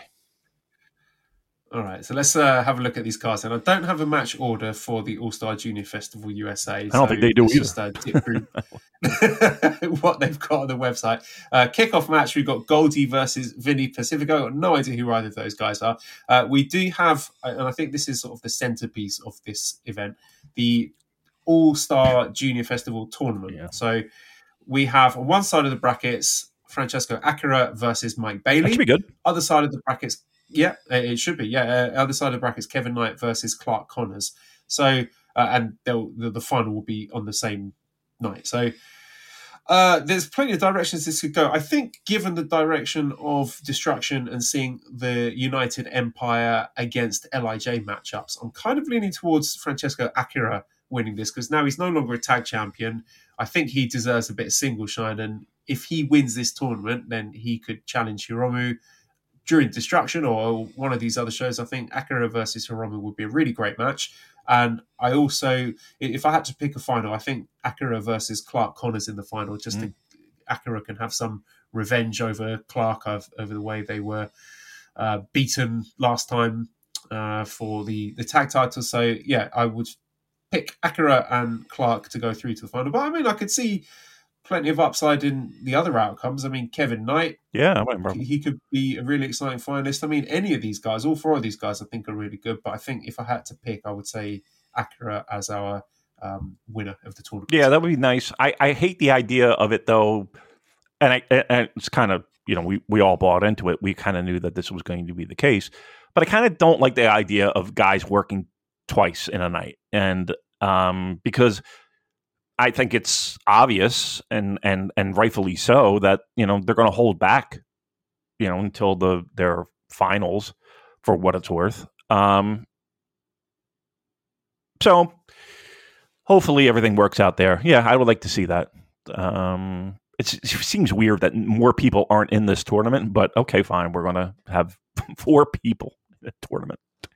Yeah, I mean, the rest of the card is ranging from weird to dog shit. Let's go through it. I'm not going to go match by match. I'll just read out what we've got on the card and we can talk about it. So we've got a tag match with Mao and El Desperado versus Jordan Oliver and Nick Wayne. That should be all right. Matt Sydal and Matt Sydal against Matt Sydal and Yo against Bushi and Shun Skywalker. That'd be a lot of fun, I think. I mean, Shun Skywalker and Yo going at it together, that could be good. Wait. I mean, this is the first Matt Sydal New Japan appearance, correct? Right? I can't recall if he's been on any other US-based shows. You could be right there. After his drug bust. I don't recall him appearing on Strong or anything. No, I think you're right. Huh. Well, listen, marijuana's legal now in so I think it's okay. No, Rocky loves booking criminals. He really does. He loves booking people with sketchy pasts. Okay. All right. But all right. Look, you know what? I'm all right. Matt Sydal I can handle. Good. All right. Let's go. All right. We've got Pat's King of Steaks Philly Cheesesteak Cup 3-way tag ladder match. So here are the teams: Hiromu and Rocky. Makes no sense. Wato and Blake Christian. and Docky and Lowrider. Who? I don't know who Lowrider Docky is. and Lowrider. I'm not familiar with I Lowrider. don't care to find out. Yeah, I mean, again, Rocky and Hiromu. I don't know why they would be tagging, but okay, great. Rocky's got to put himself in a marquee match. I hate the name of it. I just hate the it's just so like low common denominator Philly thing. It's just okay. We get it. Are Pat's the king of steaks? So here's what Pat's is. So in South Philadelphia, on the corner on Passyunk Avenue, there are two cheesesteak places, right? It's Geno's and it's Pat's. They are both good for after the bars close, go there to get your fucking grub on, right?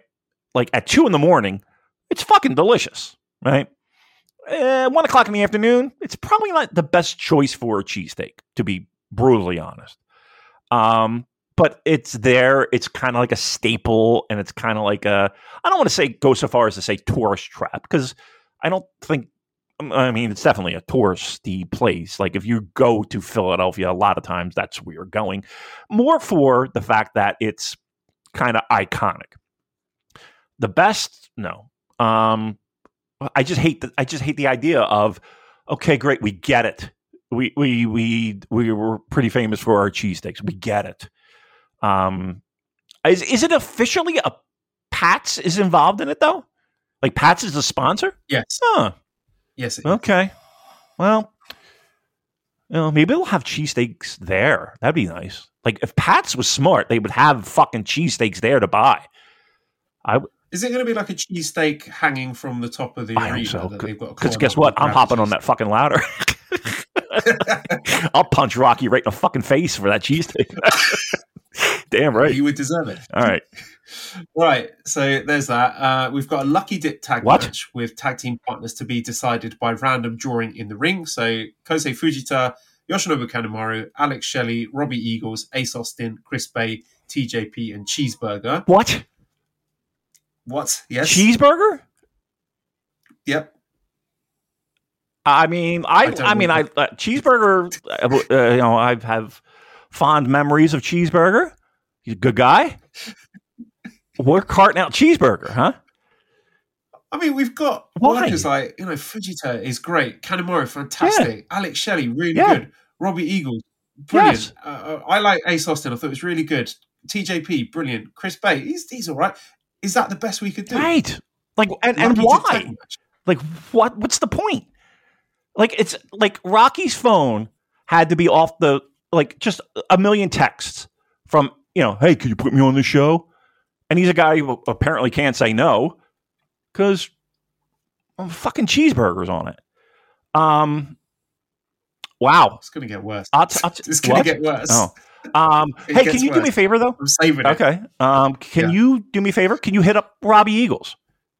Just let him know, obviously I'm in the area. If he wants to grab a cold one or maybe a cheesesteak or two, I'd be more than happy to show him the town. Brilliant. Yeah, I will reach out to him. Remind me after we stop recording. Okay. I'll shoot him a message.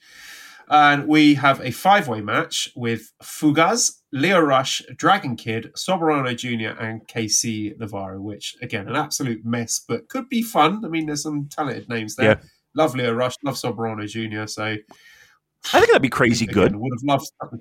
Yeah. Okay, I'm okay with that. Okay, and this is the last match. Again, this is no particular order, but we have a 6-man tag match. On one side, we have the DKC, Ryusuke Taguchi, and Rich Swann. Okay.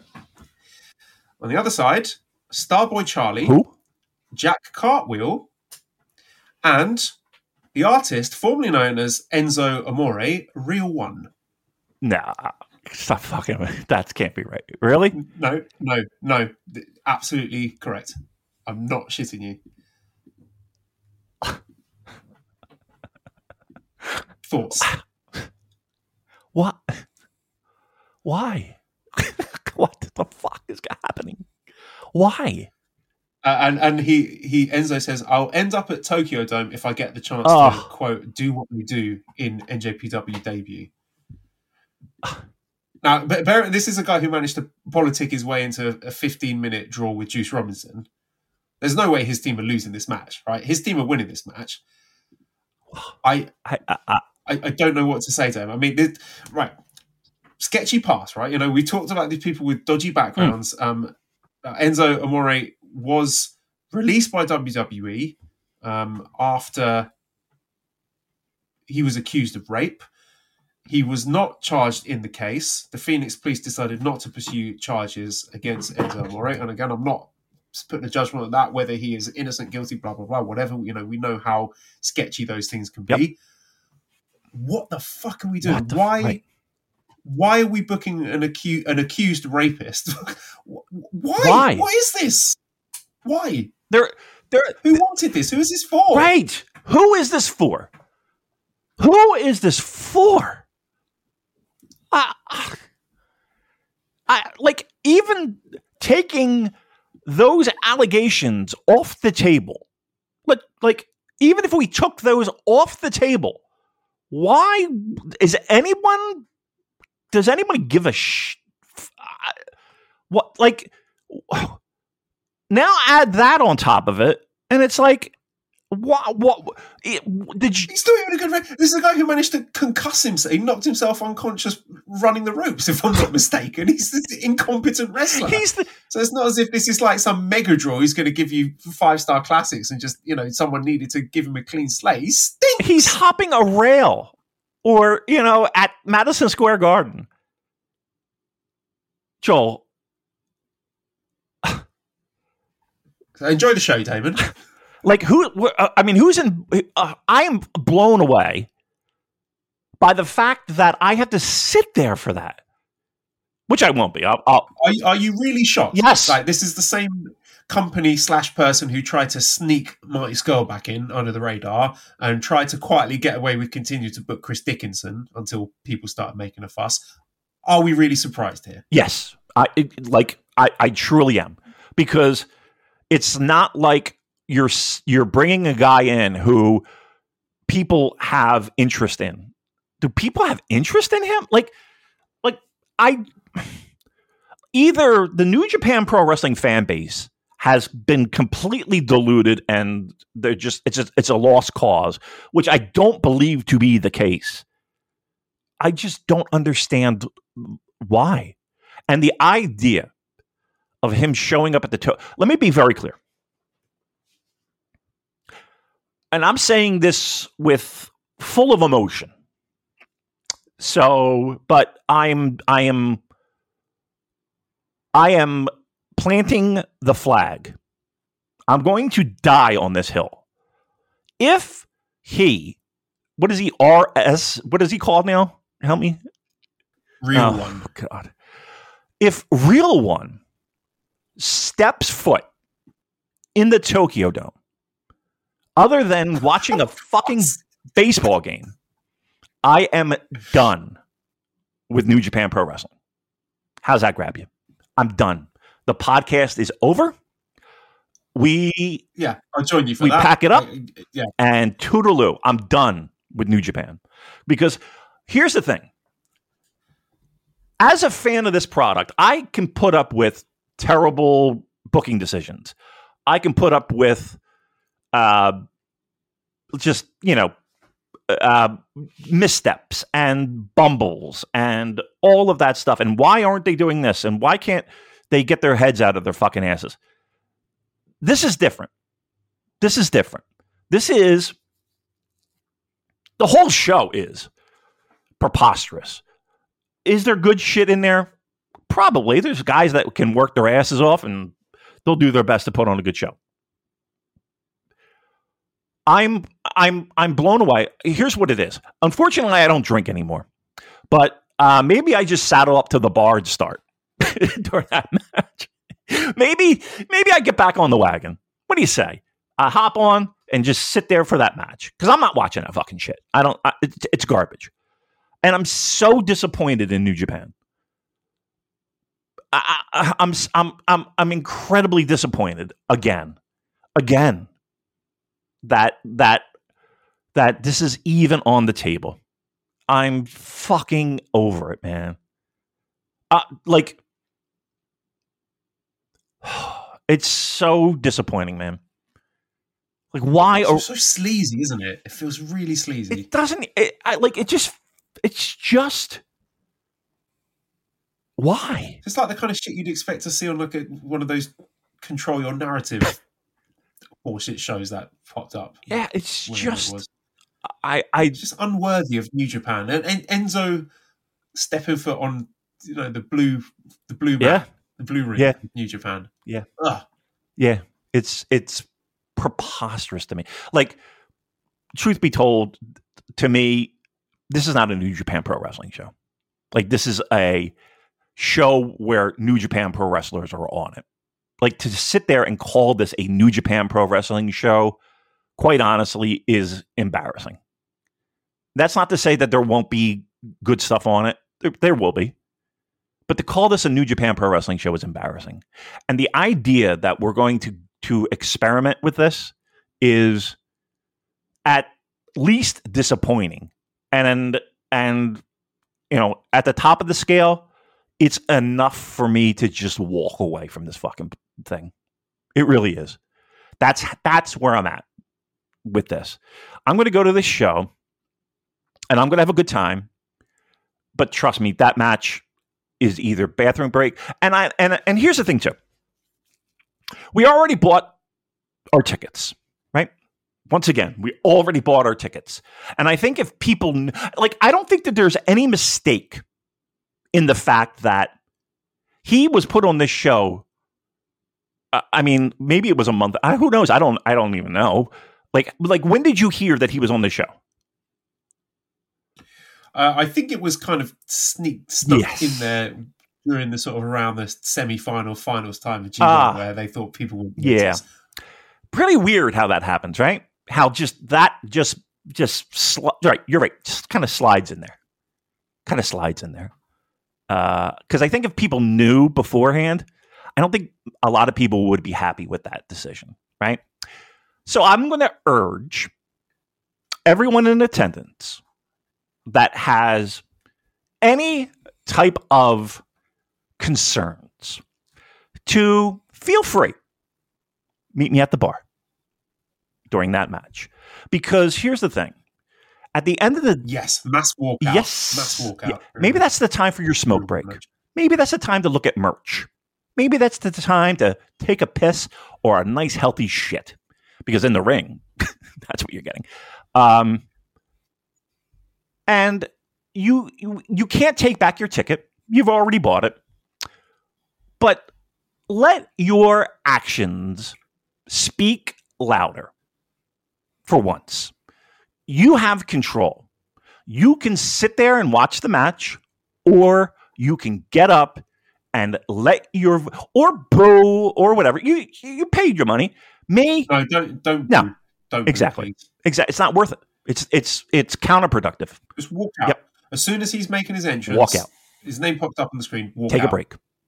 There's that's the time, and I urge everyone to do that. Now,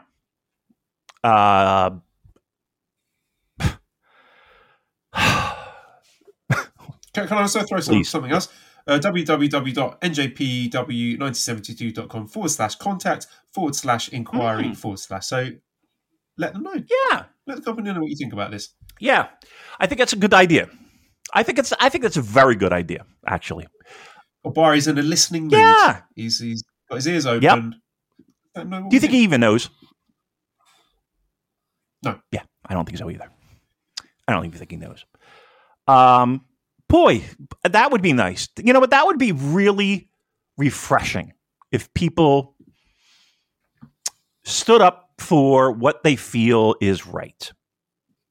I'm not going to tell you what to do, but I that would be really nice to let your voice be heard by not saying a word and let your feet do the talking. Dear.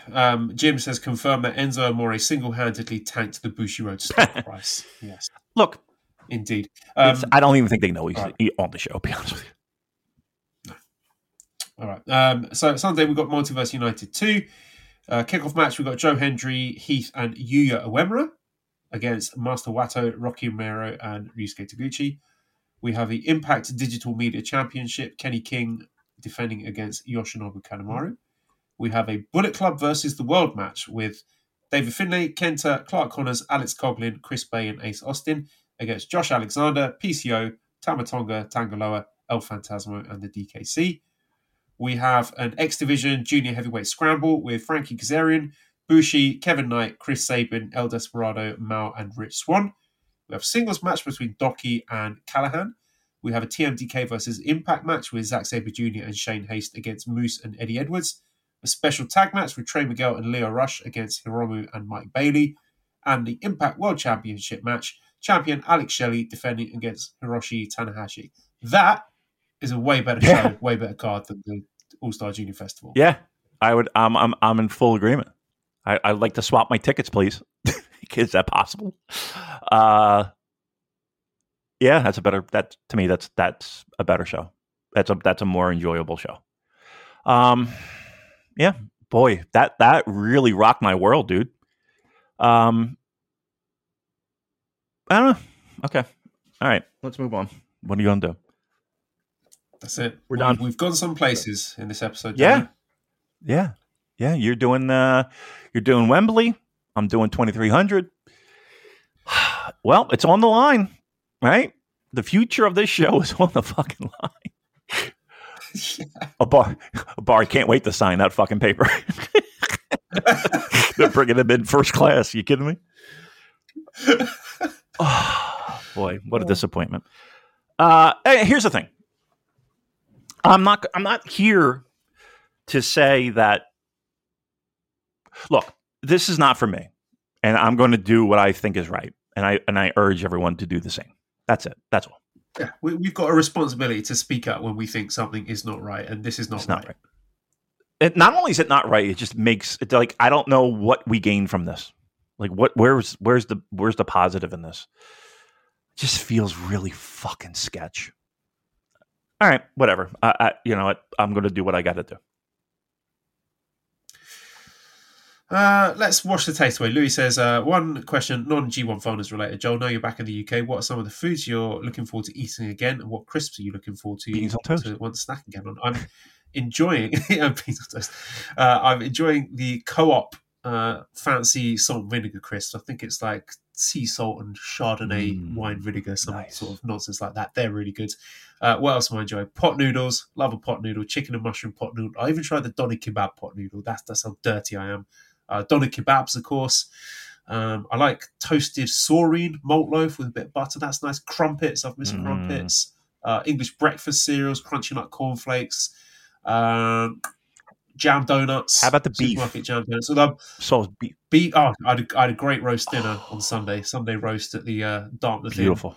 Had roast pork. Lovely bit of crackling there. Big Yorkshire pudding. It was a thing of beauty, David. When am I coming? When are we showing up? Mate, you see my new house. Beautiful. There's a spare bedroom there with your name on it. I'll tell you what, I would love it. It looks gorgeous. It looks absolutely stunning. And here's the thing: it looks relaxing and peaceful and just quintessential English countryside. I'm in. You know what? I'm getting on the fucking plane right now. Let's do it. Let's combine it with Royal Quest. Yep. Well, I'm it's not only, going what, 3 hours? 3 hours from London by train? Less than that. Okay. But, all right. Yeah. I mean, I gotta find a way to make this happen relatively soon. Because look, everything that you just described, my mouth is watering. Sounds delicious. All right. Well, let's end that podcast on a positive there. So redcircle.com/shows/super-j-cast. We always appreciate your monetary contributions there. So if you like what we do and enjoy the show, please think about sending us a bit of money because it's very much appreciated. Discord link you can get if you send me a direct message on Twitter @Cobra Kawaii and ProWrestlingTees.com/SuperJcast for our t-shirts. Big thank you to editor Dan. Find him on Twitter at LousyHero219. Subscribe to the Voices of Wrestling Podcast Network for other great shows. Give us a 5-snake review on iTunes. Follow us on Twitter at SuperJcast. Thank you everyone for listening, and goodbye.